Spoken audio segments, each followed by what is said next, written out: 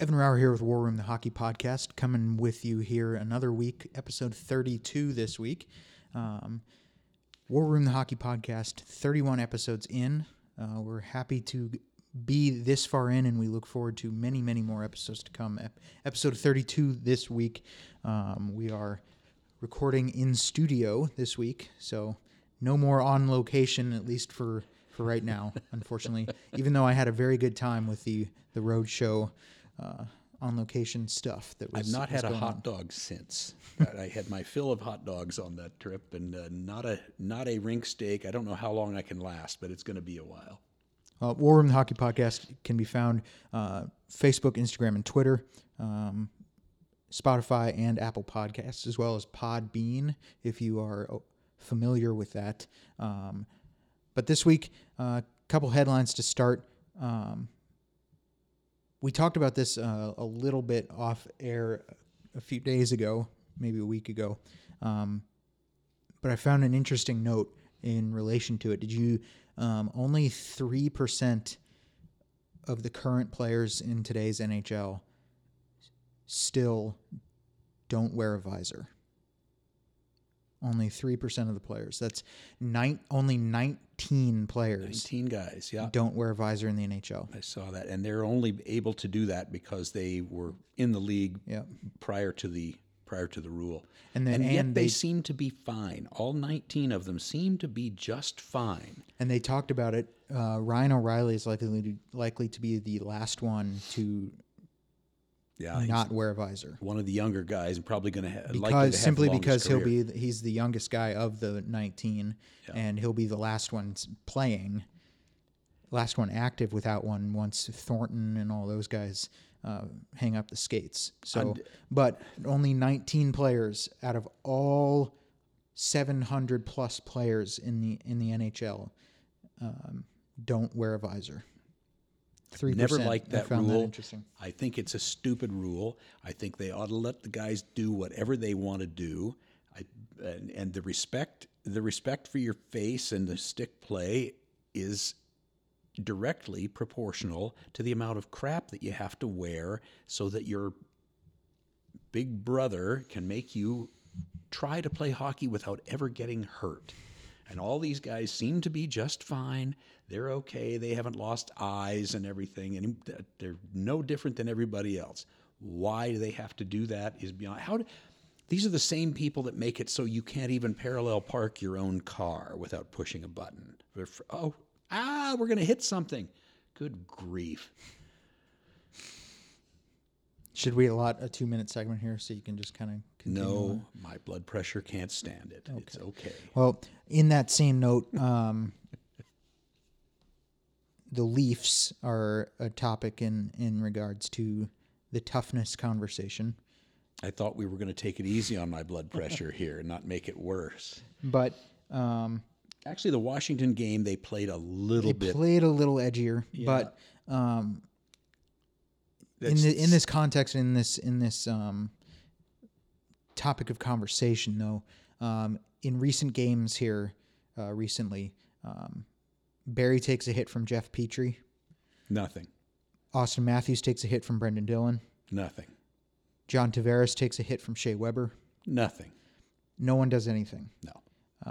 Now, is this a Babcock problem? Is it a Dubas problem? Is it a league issue, an epidemic with how with their rule changes, with visors, with whatever? Now, or is it a mixture of all three? It's Dubas and Babcock. It's the way he coached in Detroit. It's the way Dubas has constructed the roster. Last year, their heavyweight, and I'm saying this tongue firmly in cheek, was Nazem Kadri. The guy who stepped up last night, and thank God the linesman stepped in before he got a chance to be throttled by Tom Wilson, was Freddie Gauthier.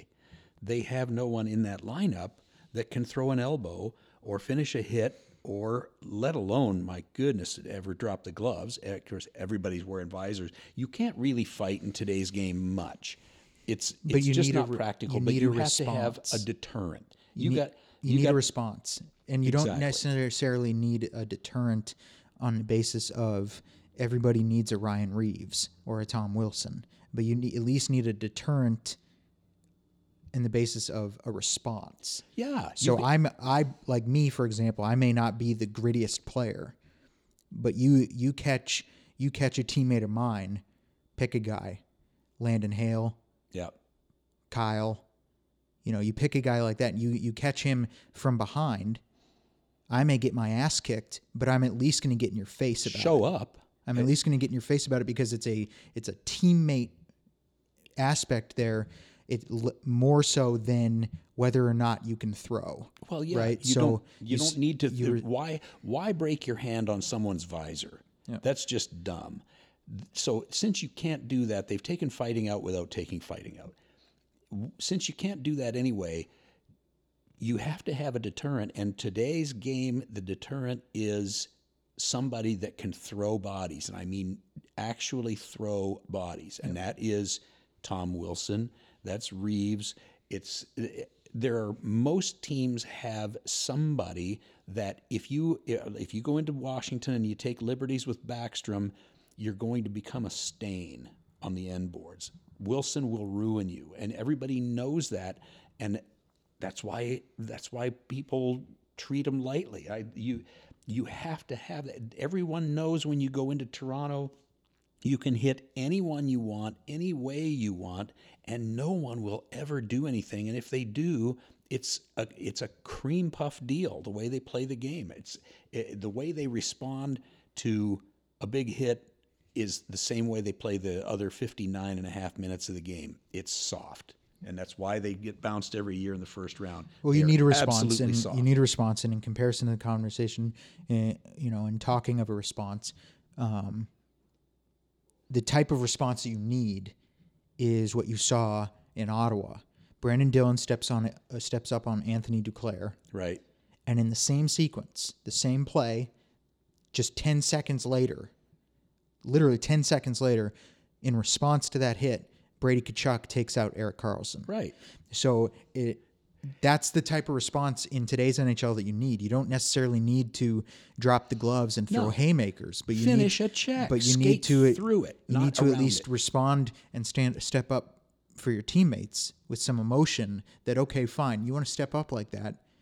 All right, well, watch me step up. Yeah, exactly. Right? You need the response. If we had when we're on television, and we can play video, I'll run some clips for you of the number of times in any 60-minute game that Maple Leafs skate right up to a check and turn and skate away from it. And I'm not just picking on them, but the entire league is built this way now. Yeah. Well, I need to go take a walk. Anyway, can we take a calm down. commercial break and I'll go around the block? Well, no commercials here, so.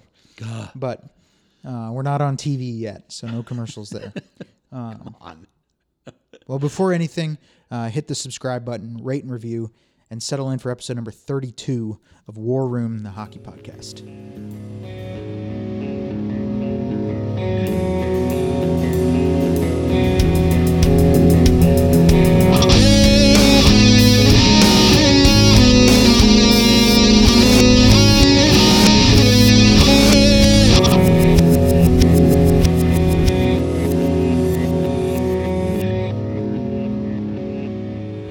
War Room, the hockey podcast, back with you. Episode 32, presented by North Paw Media, Breakaway Brewing, the finest in handcrafted beer in the Okanagan. If you're ever in the Okanagan Valley, stop in Summerland, BC, and on Victoria Road, and have yourself a glass of craft beer at Breakaway Brewing. Ryan Walter at ryanwalter.com, leadership guru, check him out, ryanwalter.com. NHL great friend of the show. Leadership retreats, tremendous advocate for leadership, not only in sport, but also in the corporate world and business world. Travels around to CEOs and businesses, sports organizations, different areas, different cities, Canada and the U.S., giving his lectures and his lessons. And he also runs retreats in the BC area for teenagers and early 20s for what they can expect moving into the adult world, into the business world, on how to not only be a good leader, but how to spot good leadership. So tremendous person, tremendous friend of the show, NHL great, Ryan Walter, ryanwalter.com. So I'm talking this morning with the playing the old timers game here, and I'm talking to one of our local guys, Pete Cracknell, great guy. Adam's one of our local boys here that has made it. He's kind of what I presume finishing up right now. He's in the KHL. He knocked around for several years through the AHL, had some time in the big leagues, and it occurred to me, we're talking, he's on a 1-year deal in the K. Probably Is he in the K now? Yeah, Because he played for the Gulls in the AHL last year. He was in the Ducks organization. And he was their leading scorer. Yeah, he had a great Calder Cup run last year. Was doing, but they didn't well. bring him back. I guess it's a roster spot thing. He probably, I don't know what kind of obligation they were under with him as far as money was concerned, but because the KHL, as a lot of the leagues in Europe are, they're tax free. So with no taxes, they give you a stipend for living expenses and per diem. So you're, whatever it costs you to rent and travel, and a lot of times your, food and beverage even, you at least get some help with that. So let's say right now, I'm going to guess, and I don't know this for sure, but I think Adam's probably making 400, maybe 500,000 US in the KHL. He would have to make, at California's tax rate, he would have to make over $1 million to have the same amount of money left over on payday. So I know a lot of the leagues like Switzerland and Germany and the Swedish league and Finns, they're the same way. In the professional ranks, you get a lot of times you're tax-free, a lot of times your apartment and your living expenses and car is paid for you. So it's a great way for guys to continue to put away a few bucks from the game when their professional career here is over, or at least going down. You get paid better because you keep more of it, and it's a way to not be finished at 25 or 26 and have to go out. Maybe you came through the CHL and you did not get the education because you turned pro.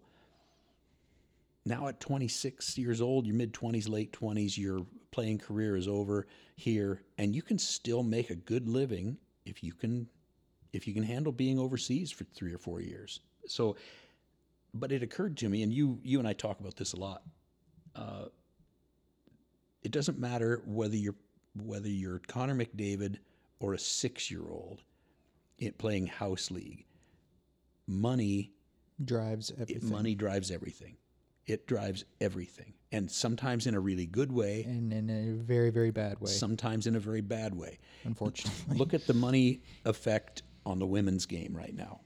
The women's game is basically stalled. It's not going to get back in gear and become a viable business proposition until the money issues get resolved, which means eyeballs. Yeah. We don't want it to get lost. It's not as simple as money issue, meaning pay them what they want. No, that's just charity. What it is money issue in terms of, okay, you want to make that money. All right, well, now you've got to prove that your game can bring in the eyeballs that the NHL does. Am I going to sell more real estate or more cars or more blue jeans or whatever it is because I sponsor your league? If I put a $5 million sponsorship into the women's league, am I going to get that all back in increased sales for whatever it is that I do? And that's what everybody has to look at, or it's just simply charity. So that affects that's the same everywhere. That's the same in junior B, junior A, major junior. Look what teams have to pour into their East Coast League teams, which draw very little and are actually money drains in most cases, AHL affiliates. Some NHL franchises certainly lose a lot of money. If you don't have the money situation right, whether you're a house league team playing minor hockey or whether you're a National Hockey League team, if you don't get the money situation right, it's troublesome and it'll rear its head some way. You've experienced that. I've experienced it. Everybody, I mean, locally here, our minor hockey system is experiencing it now. A lot of minor hockey systems deal with the evil side of money, meaning they deal with the problem of making money. I don't want to say hand over fist, because that would be me assuming that they make more money than maybe they do. Because we do have to be fair that some associations probably don't make as much money as our emotions in things want us to believe. But what I will say is that they make enough money to properly uniform the kids, properly, pay for road trips and tournaments, to properly pay coaches. Right. And to do these things. And with a lot of youth hockey associations, they make you believe that they can't afford it. They don't have the budget. They don't have the money for it, meaning coaches that are 25 years old and know the game and can give back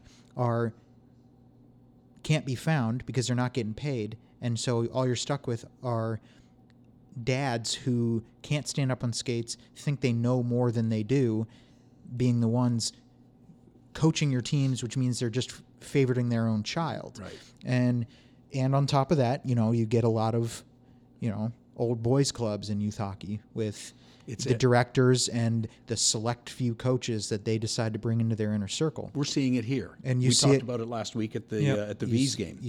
I've experienced it firsthand. We've touched on that in previous episodes. I experienced it firsthand myself, where I grew up, where I coached, where I participated. But we're also experiencing it here in the Okanagan. The same situation where they want coaches who aren't dads, but they're not willing to pay, and then they want you to believe they don't have the budget for it, and it's a problem, and that's an example of the negative effect that money can have on youth hockey, because you get directors who decide that money should be used for what they deem it to be used for, rather than the benefit of the growth of the game and the benefit of the kids. The entire system. That's where it should be. Yeah, but and that's the problem.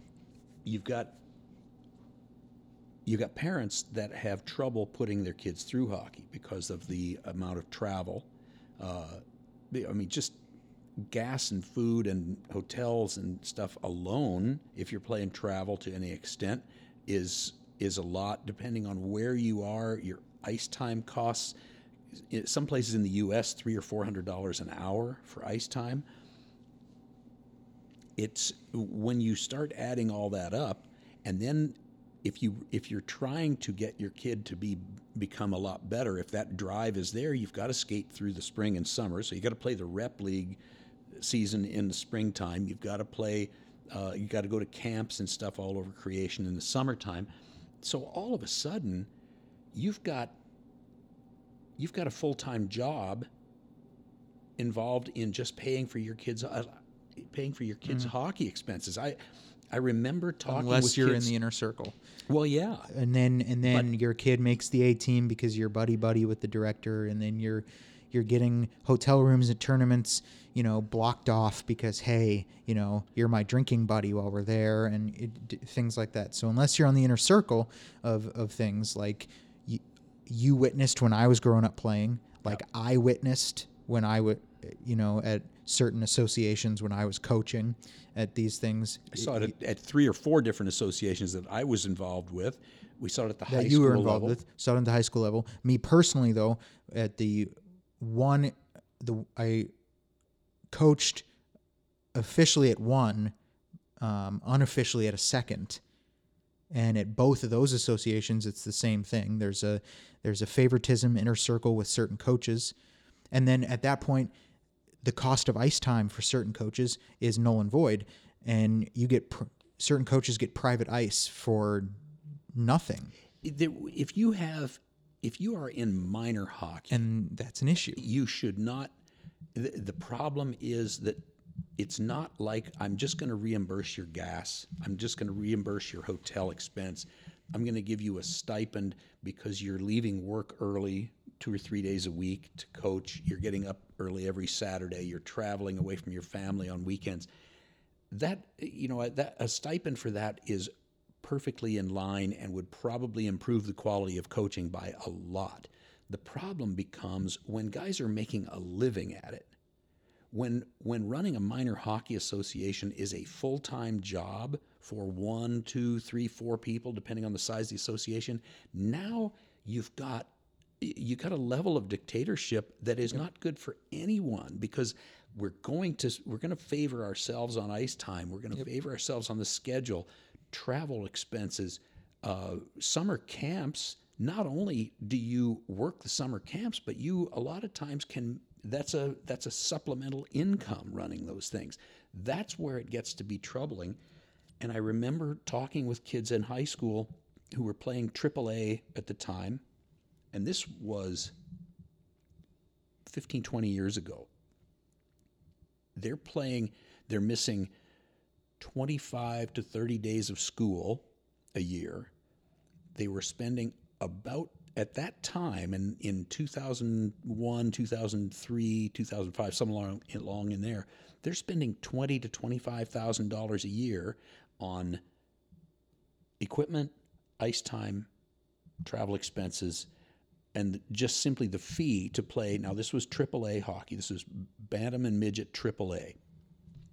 So they're spending, and that's before there was AAA at the Atom and Pee Wee level, which there is now. Which is ridiculous. So if you're going to spend $20,000 a year for 8 or 9 years to put a kid through hockey in the hopes that you can get a scholarship, why not just write a check to go to school anywhere you want? Because the amount of money that you've got invested so that the coach can make 90 or 100 or so, Exactly. and his staff can have everything they want. Because the question is, with that amount of money that's coming in every year for simply player registration, right? For kid registration, right? That amount of money is coming in, and it makes you wonder what these associations and what these directors are doing with that money, because that's a decent amount of money per kid. Right. Not per team, not per age level, per kid. 20-man roster. For a 20-man roster at what, 2 or 3 teams per level. Right. Right, ABC, per age group, squirt, peewee, bantams, etc. That's 20-man rosters per that. So it's per kid. You're getting this money. Where's that money going that you can't afford to pay coaches? But yet there's certain coaches that are not just getting paid, but they're making enough money to make a living. Job. It is, and they're able to buy fancy things and do these things. There's the problem. And that's the problem. That's if you have 15 coaches in your system, or 20 or 25 with some assistants that put in a lot of hours. Drives me batshit crazy. Just give everybody an equal stipend, or a per game, or a per week, or per travel, or something. But treat them equally. Exactly. There is a level of corruption that comes with it, whether it's politics 100%. or hockey or anything else. It's no different in the corporate world where people are getting free stuff to do business with this guy or that guy. It's the same thing. With the money comes the corruption at that level.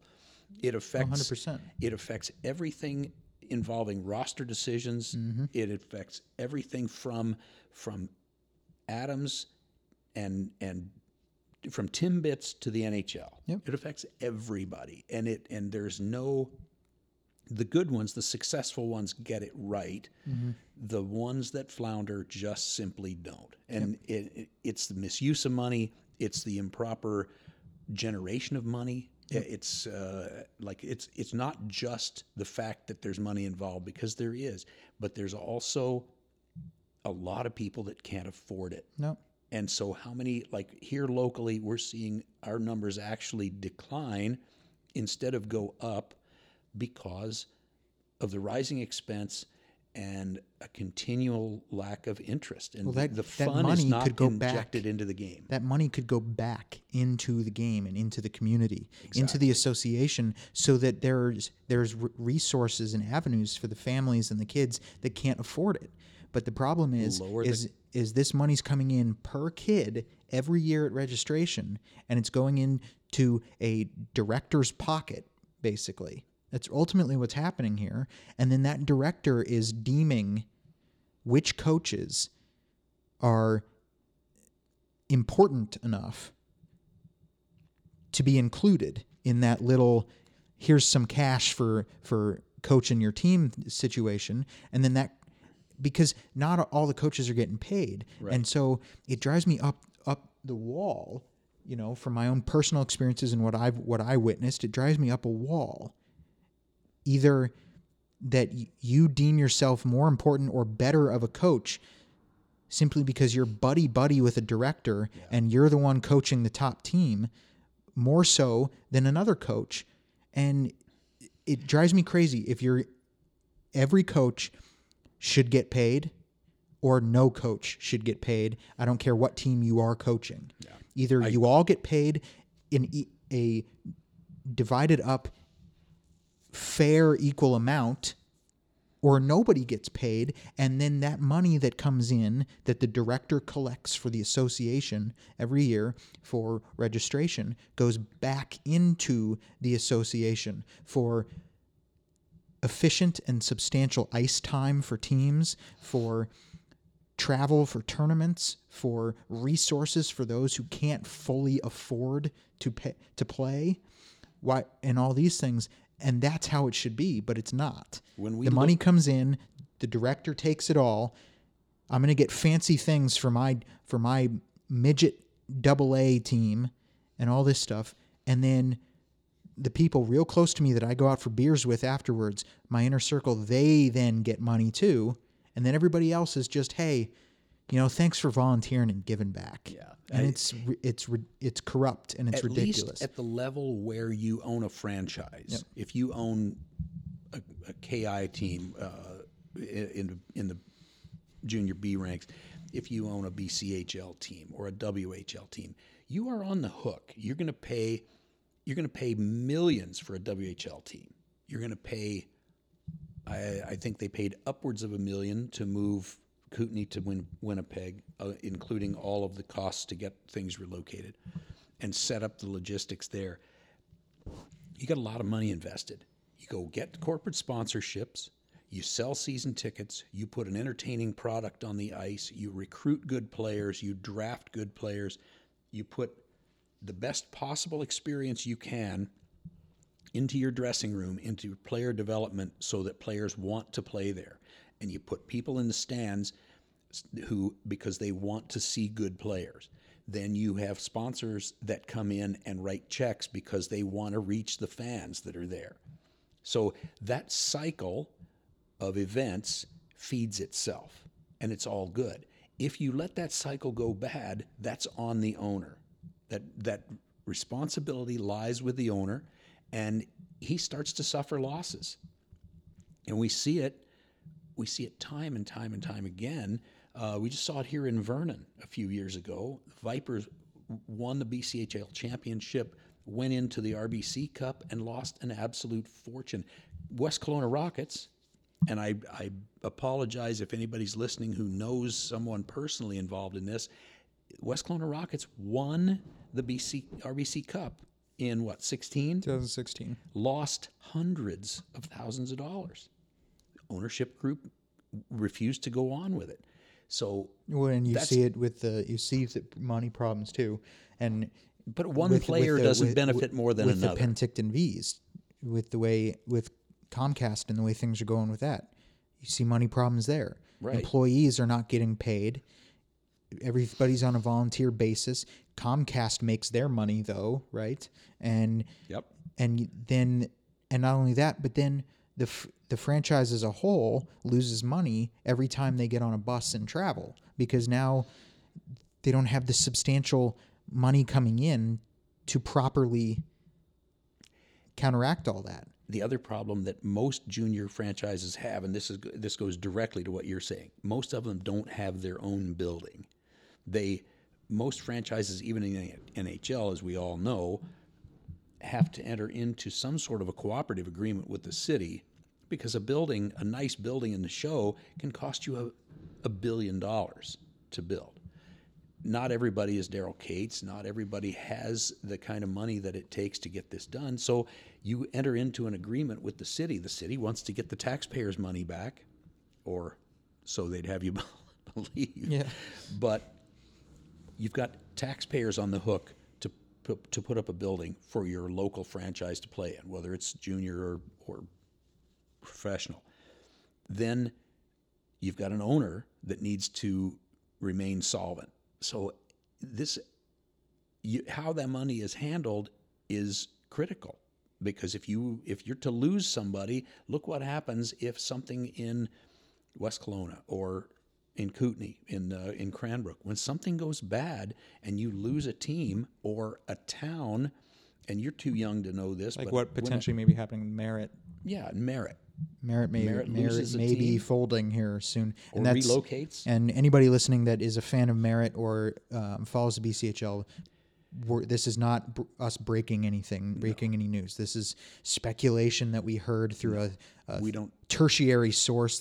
But for the basis of this conversation, I bring it up on the basis that it is something we heard, and therefore it is a credible thing to at least bring up. Yeah. This is not us saying that it will happen. It's not or imminent, that anything has been broken news-wise. No. It's been brought up that Merritt, given where they are in the standings, given different things like that, they potentially are facing some issues. Well, that's the only reason I bring it up. So that's the downward, that's the death spiral, is when you start losing. You have turmoil in the coaching staff and in the player ranks. You have trouble recruiting good players. Now people don't show up.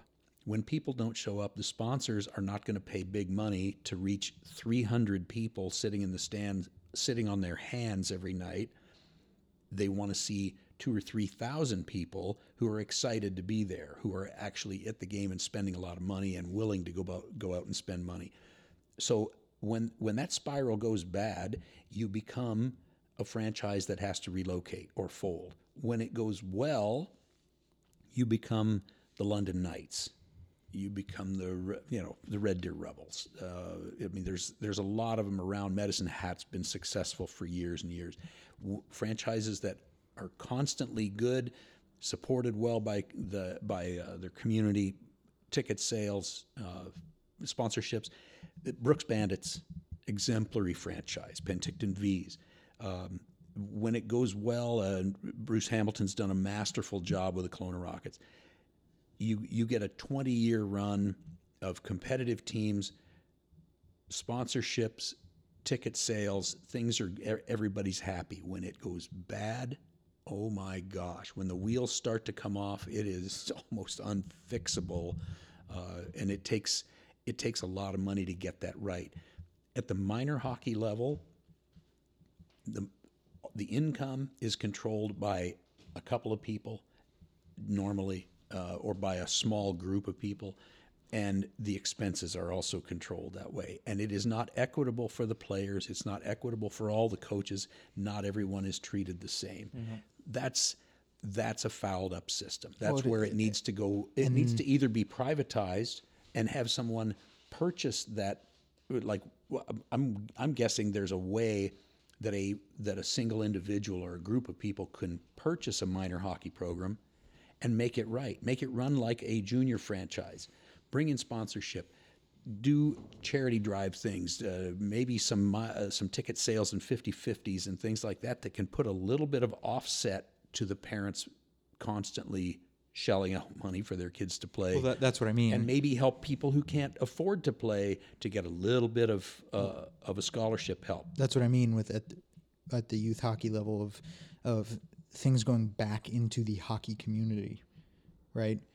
Things going back into the people that are investing in you, right? They invest the money in you. That money should be turned around into providing them with the best environment for their child to play at. Right. And right now, there isn't a youth hockey association that I'm aware of. Now, there are certain coaches, certain teams that are doing it right, in not only in the United States, but in Canada. Absolutely. But for the most part, there's a lot of associations that are just corrupt and just wrong. They're in money the way makers. they do it, and the way they do it. And it needs to go back into the community to properly help the people that are investing in their child playing for you. And you don't see it to the point where, here's what I'll say about it. Some of the best coaches that I have been around, not only in my time growing up playing, but in the time I spent coaching, some of the best coaches are the ones not getting paid. Oh, absolutely. Some of the best coaches that know the game the most and everything are the ones not getting paid. They're the ones working, having to work 9 to 5 and then still show up for 4 hours of practice. Right. And do these things. And 100%. And on top of that, they're also the ones not getting the opportunity and the benefits of coaching a higher level team. They're the ones stuck with coaching your C's and your house. And I don't mean stuck to mean that's that's hell. No, those are important. Those are important levels for the and players. important development. Important for development. Don't get me wrong. That's not what I mean. But my point being that they're the ones not being allowed the opportunity to coach the AA and the A's. They're the ones not getting paid, and they're some of the best coaches. Yes. Whereas the ones getting enough money to afford all these fancy things and do all these things and buy all these things and all this stuff, they may know the game and they may be good, but they're not the best coaches at an association. And At least from my perspective, my firsthand perspective, they're not. I was an assistant coach for a guy who's a tremendous guy and a tremendous coach. But he's not on the inner circle payroll, so you know what I mean. So it's just and you know from watching me grow up playing and as well as participating in coaching that it's a shame. It's a corrupt system that these inner circle guys are the ones getting the private ice time and you're not. I'll tell you what I saw They're the one firsthand, getting Evan. paid and you're not. And all these it's a back assward thing. I saw too much corruption in those systems. There's one episode that stood out. We had this was I want to say again early 2000s, maybe 2004 or 2005. We had a meeting amongst the high school league and the state sanctioned high school league and all the local associations. And the directors from all those associations were there. And they were complaining because most of their bantams and midgets were leaving the association where they had to pay a lot of money to go play association hockey and coming to the high schools, which had way better schedules. Fans were filled with students. All the girls were there. It was exciting around the school. They could play for their team, for their school. They could stay home and actually be teenagers. So they were excited to play high school hockey. They were bailing out of midgets. And so the meeting was for the intention of the associations giving up midget hockey altogether or giving it up to any travel degree and letting the kids all be released of any kind of opportunity in midgets because they were all, no offense to anybody playing A or AA, but these were not the finest of all midget players in the area. So they could go play high school. these guys, every single one of them, and I could name the names, and you know them, they all said, but we make a lot of money off of midgets. And if we don't have that money, the association might not need to pay me to be its director. They might not have it. And they all actually said that out loud. They said it right in, and it was unanimous. There were like 6 or 7 of them there. They all said the same thing. And I thought, oh my gosh, you guys are really in this. You're only here for yourself. You don't care about the 350 kids. You don't have to answer this, but are any of those directors at that time still directors today at any associations? I don't know for sure because it's been too long ago. And I'm thinking of certain ones. No, I don't think so. I don't think any of them that I was dealing with at that time are still around. But that doesn't mean the current ones aren't doing the same thing. It doesn't mean it's changed. Doesn't mean it's changed. I was astounded that not only that's the way they thought and that's the way they operated, but they said it right out loud. I thought, oh my God, you guys are like, you're basically draining a hardworking family of $25,000 a season. So that you can keep your fancy chair in your little office. Oh my goodness! And so that's what I don't get. I don't think there should be any such thing as that. I think if you've got guys that know the game, there should be a means to give these guys at least a stipend if they choose. There are plenty of guys like the gentleman you were talking about who would be happy to do it for free, doesn't care. Guys that, like a young person like yourself starting out, a young family, you want to have, you can't afford to shell out not only a couple of $100 hours through the winter, but thousands of dollars on hotels and gas and meals and travel and being away from home. You can't do that. So in order to keep good people and recycle the energy and the youth in the coaching ranks, you have to be able to help them out. You can't do that if you're paying somebody to work as a full-time job to make a dictatorship out of running the system. And that's exactly that's what we see in some of the areas here. That's what we saw years ago when you were growing up. So it is. And personal stories, that proves all this. I mean, you can't tell me that there's anybody, for these associations that was a better coach than I could have been. No. And that's not patting myself on the back. That's not, any type of selfish comment. That's just a factual statement. It's straightforward. But I'm brought in and I'm told that I'm not going to get paid. And then the whole time I'm there, the director and and I'm doing air quotes here, these higher up coaches, like, don't even look at me, let alone ask me how my day was, and I'm here for me. But yet you see them constantly walking into the director's office and closing the door, right? And you're changing your skates, out by the lockers where the figure skaters are standing, and you're doing these things. And I caught on real quick how things operated. I did too. I saw it. I sat in those coaches meetings and listened to it. I saw it firsthand. When it came time, personal story. When it came time to start looking at options for what I'm going to do for coaching the next season, when nobody would look me in the eye and nobody would vouch for anything. all of a sudden it's shrug the shoulders. I don't know what you want me to do. Yeah.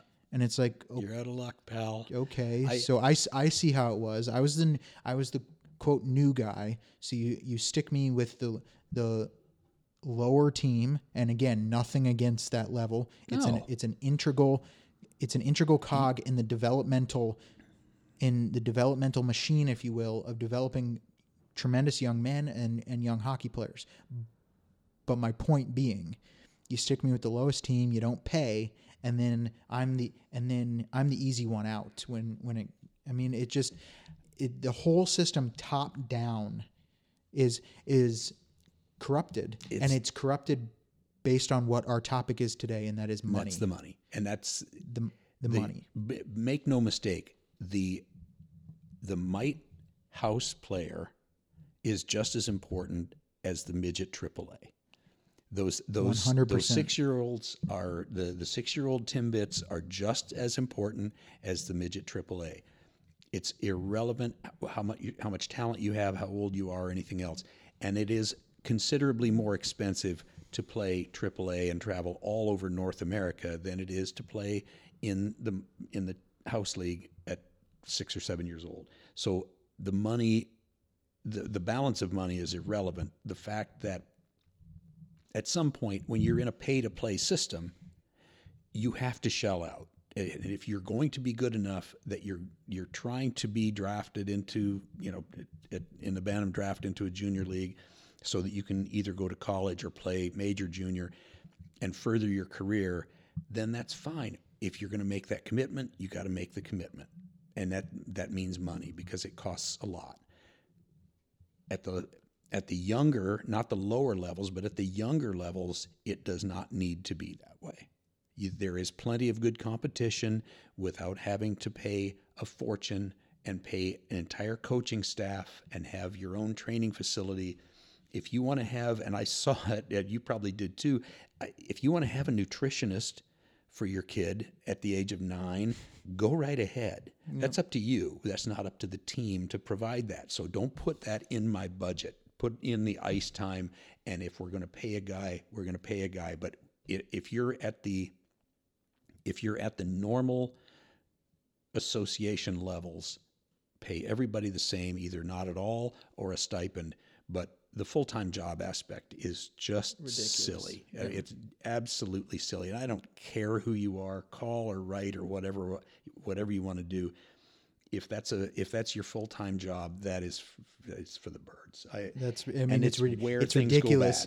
It's ridiculous. And you can call us and write us on social media or do whatever, all bent out of shape. But this is fact. It's not opinion. The fact is, if you're making a living being a youth hockey coach, then that right there is a corrupt system. It's what's wrong with minor hockey. And it's the same way you can say if politicians are getting rich doing what they're doing. 100%. It's a corrupt system. Well, youth hockey is corrupt if you are making enough money to literally do nothing else for work but simply go to the ice rink, push some pucks around, blow a whistle, tell kids where to stand, and then go home. It's a corrupt system. It's the old joke, and it's corrupt because not everybody gets it. Well, yeah. And I hate to be that kind of way with it. Did you make enough cookies for everybody? But no, it's not. If you're in this aspect with money involved, either there's enough money in the budget to pay every coach the equivalent of, like you said, a stipend, or the money goes back into the association, back into the kids, back into all this stuff, and nobody gets paid. Right. And scholarship some of the needy or whatever. I don't care, but it's not. It's the old joke about the 2 reasons that you have this job is the 1st and the 15th.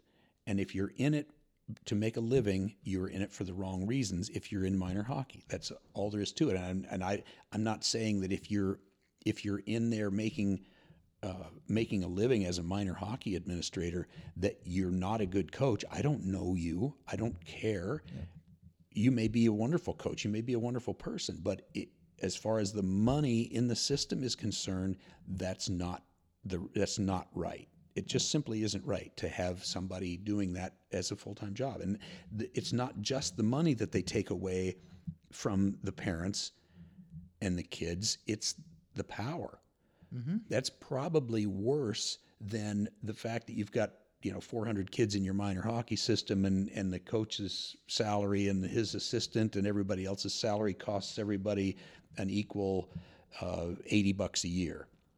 It's not a deal breaker. The problem is those guys now have all the power of the sun and moon to make decisions over who gets paid, who coaches, who doesn't coach, which kids land where. And when there's money involved, the decisions are not made on a straightforward basis. Which kids get ice time. Right. If you're a coach not getting paid, you don't have the power and the authority to say anything, in no matter how polite you choose to say it, to a parent about their kids' ice time or lack thereof, or why your kid was pulled if your kid's a goaltender. I faced an issue with a parent because of that, and because I wasn't getting paid, I didn't feel in the aftermath of that I had any support from the association because I'm not getting paid. I'm now vilified by not only the parent, even though I did nothing wrong. I'm now vilified by the parent, who's going to vilify you anyway, and the entire association, because I'm not getting paid, so they have no investment in me. So, well, all right, screw you. I've faced that personally. And it's ridiculous. This is the and it's the skew that way too of you now have no authority when a dad or mom comes to you and says, "So why did my son not get the same ice time as this person?"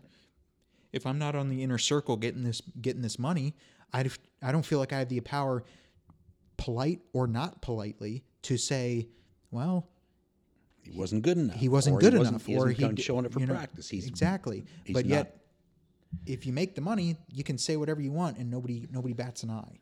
And that's the corrupt system. And it's not to vilify the people necessarily. Again, it's a system thing. It's a system thing. That doesn't mean that there aren't corrupt people involved, but it just means that not every individual involved is corrupt, but it's a corrupt system. And if you're making enough money in youth hockey, whether it's the United States or Canada or Great Britain, I don't really care. If you're making enough money in youth hockey, and we're advocates for developmental hockey. It's 100%. It's what we're after the most. But that's exactly why we're kind of ranting and raving this episode about the money aspect, is because we are advocates for the developmental side of the game.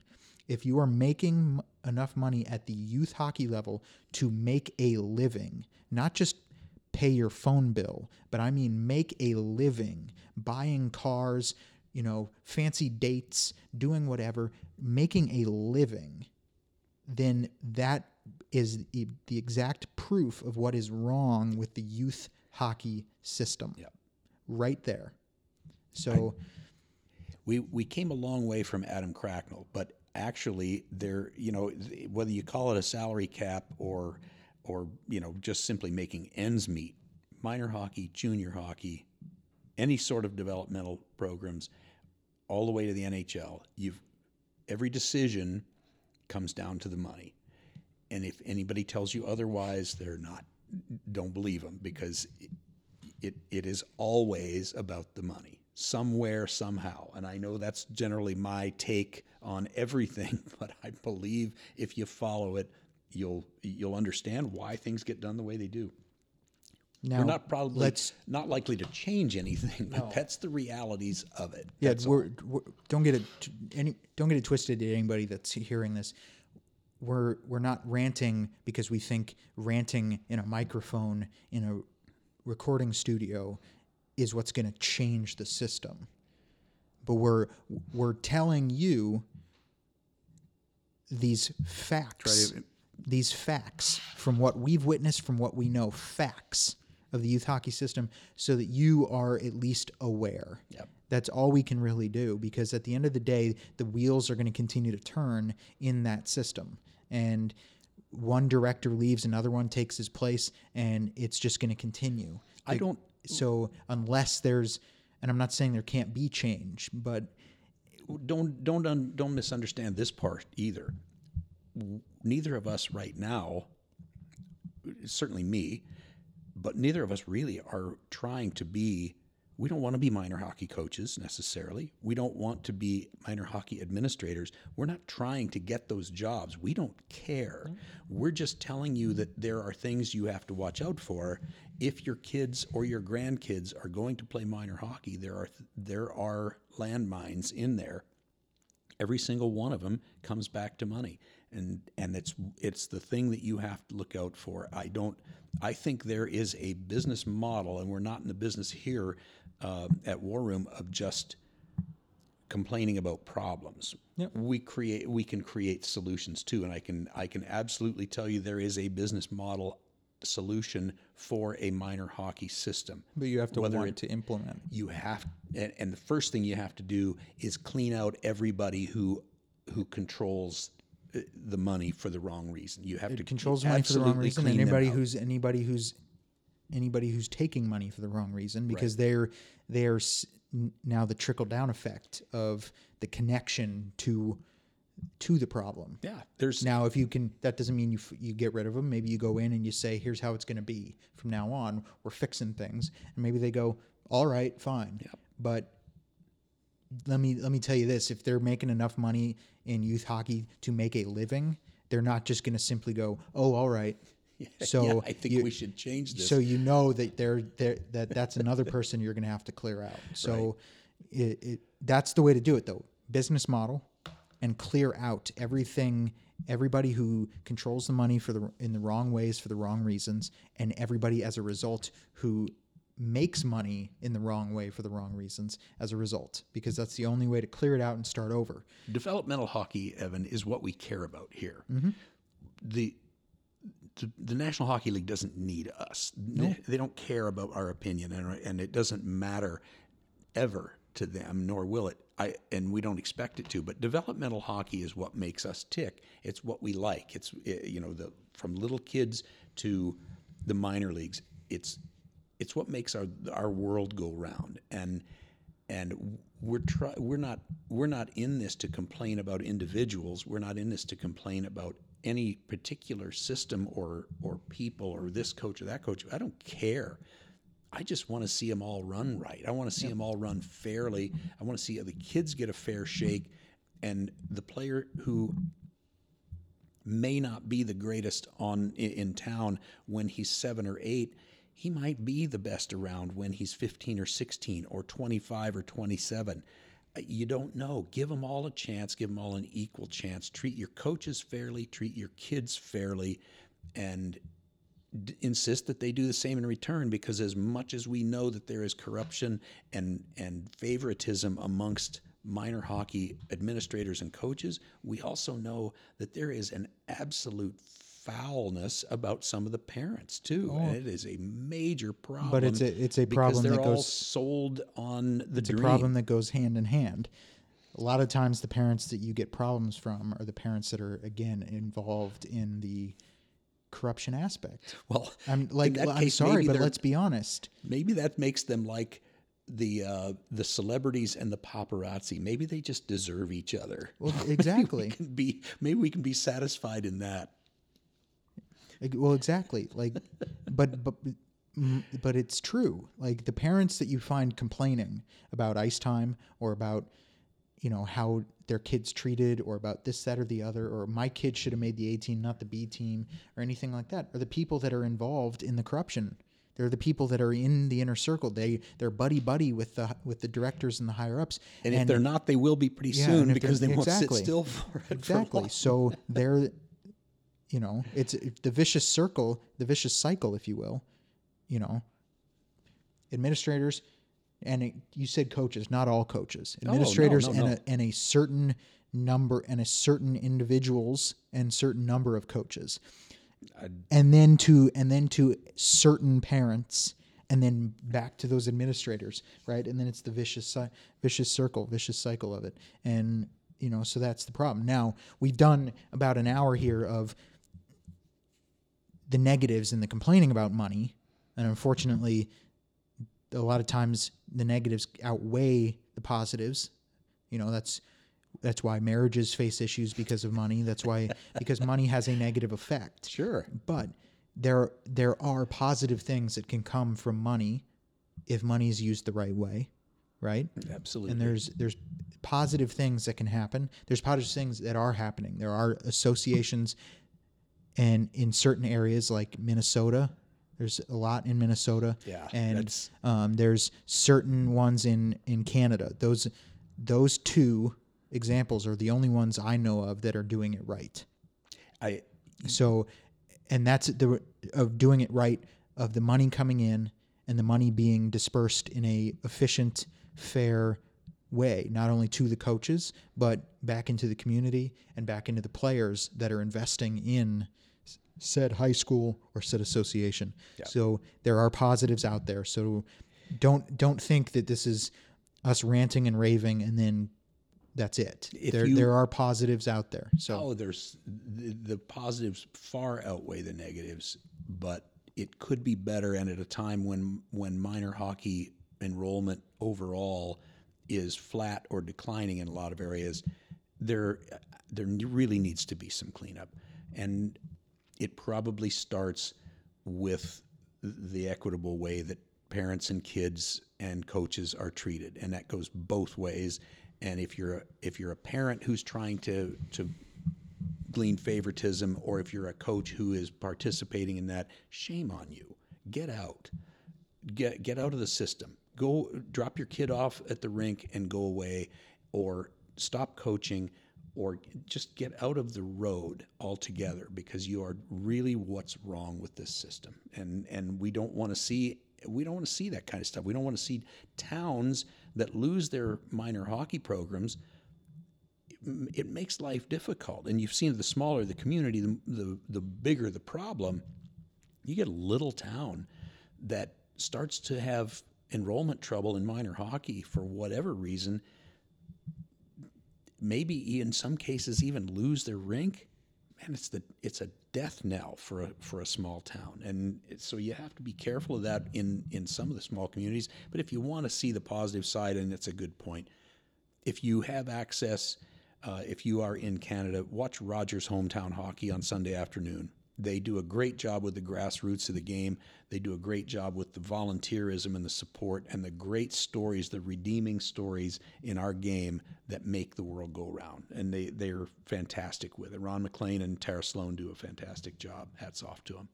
Anyway, I've been thinking, though, while we're talking about all this, I really miss, remember that guy with the helmet and the trike that goes screaming by here? Oh, here? Yeah, he goes whistling Oh, and down this wearing road. that He's wearing the Wayne old Gretzky hockey style helmet. He Jofa looks helmet. like Bubbles on a tricycle, just screaming down this road. And I miss him. Doesn't he normally come by with a pipe in his mouth too, or something? I think he something does. like that. Yeah, He's got a little old flag. hockey helmet, old style hockey helmet on. Yeah, and motorized scooter, and because he's an older gentleman, and he's got a pipe in his mouth. And he's got a Canadian. Is that Canadian flag, or I think he has Canadian flag and Canadian flag blowing, and everything. And it's one of those recumbent trikes. I gotta find and that guy. It seems to move a little bit, so it's like he souped it up a little bit because he moves in motors a little bit fast through here. If you see him around town, let me know. I need to track him down. We should see if we can get him on the show. Speaking of getting people on the show, we're gonna hit. Maybe Ben Walter next week, or Greg Wilson. And we're going to, I think next week we're going to Kelowna Rockets game. First Kelowna Rockets Rockets hosting the Memorial Cup this year. Yeah. Nolan Foote, youngest son of Adam Foote, Hall of Famer. Adam Foote, the head coach. Nolan Foote, drafted by the Tampa Bay Lightning in this year's draft. Recently named captain of the Kelowna Rockets. Really kind of coming into his own as a goal scorer and as a young player. So they've made some moves of late, and they're like you see with a lot of teams that are going to host, right? And so shuffling the deck. They're giving away 4 years worth of draft picks to try to show up for the. And everybody does it the same. They have no choice. Should be an interesting run for them. So that's what we're looking forward to next week. Like we do every week. What are we looking forward to? That's coming up next week, as well as just the continued action. Patrick Laine out with a lower body injury.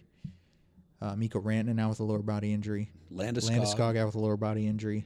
Muzzin out. Muzzin and Riley were not at practice today. So some injuries going around, but and cream rises to the top. I was just going to say. So it'll be an interesting time for some of these teams that are facing injuries to see what they can do, what their depth can handle, and everything. But cream rises to the top. We're getting ready for American Thanksgiving here, and that's usually around the time where normally the teams that are in the playoffs are the ones that make the playoffs at the end of the year at that time. So Cream rises to the top. A lot to look forward to. So, want to end on a positive note. That was a long discussion about money and thus the negatives as a result of it. But end on a positive note. Some smiles and some good positive things. So are we? Does that mean we're headed to breakaway? That's about as positive and smiling of a note as I can imagine ending on. Is that what we're doing? breakaway for a pint of cold beer. Yes. We can if you want. Anyways, All thank right, you. I gotta go. Thank See you. ya. We seem to be doing pretty well without Louis recently. I know. So we Don't say with some anything. success. I think, you know what? I think we either need to Knock find a new guy. on wood. Yeah. Um, yeah. But yeah, so thank you for sticking with us. If you made it to the end of the episode, thank you for sticking with us through an hour-long episode of 2 Minutes for Instigating. Yes. That was a full-on suspension there. It was, but you know what? It's good to have episodes like this sometimes to have real conversations. Well, the mood sometimes will be we- lighter next week if Greg joins Oh, us. at that's for 100%. But sometimes you have to have. Sometimes it's too fluffy, if you will, if everything is just light. You got to have some real conversations, even if that means there's some heavy things. So thank you for sticking with us. Yep. Thank you to everybody for tuning in. sure. Tell your friends. We appreciate the support. Can't do it without you. Head to Facebook, Instagram, and Twitter. That's War Room the Hockey Podcast, at War Room the Hockey Podcast, and at War Hockey, respectively. Follow and like. To follow along, head to Spotify and Apple Podcasts, subscribe, rate, and review. Share with family, friends to continue to help this podcast and the show grow. We greatly appreciate the support. Thank you for joining in the studio again this week. I say this in absolutely dead seriousness. We don't just sign off by saying cheers to everybody. We mean it. I mean, I'm leaving. Cheers. Yes. So, but thank you for joining the studio again this week. Always. Greatly appreciated. I'm Evan Rauer with War Room the Hockey Podcast. We will see you all throughout the hockey community, and Cheers. cheers.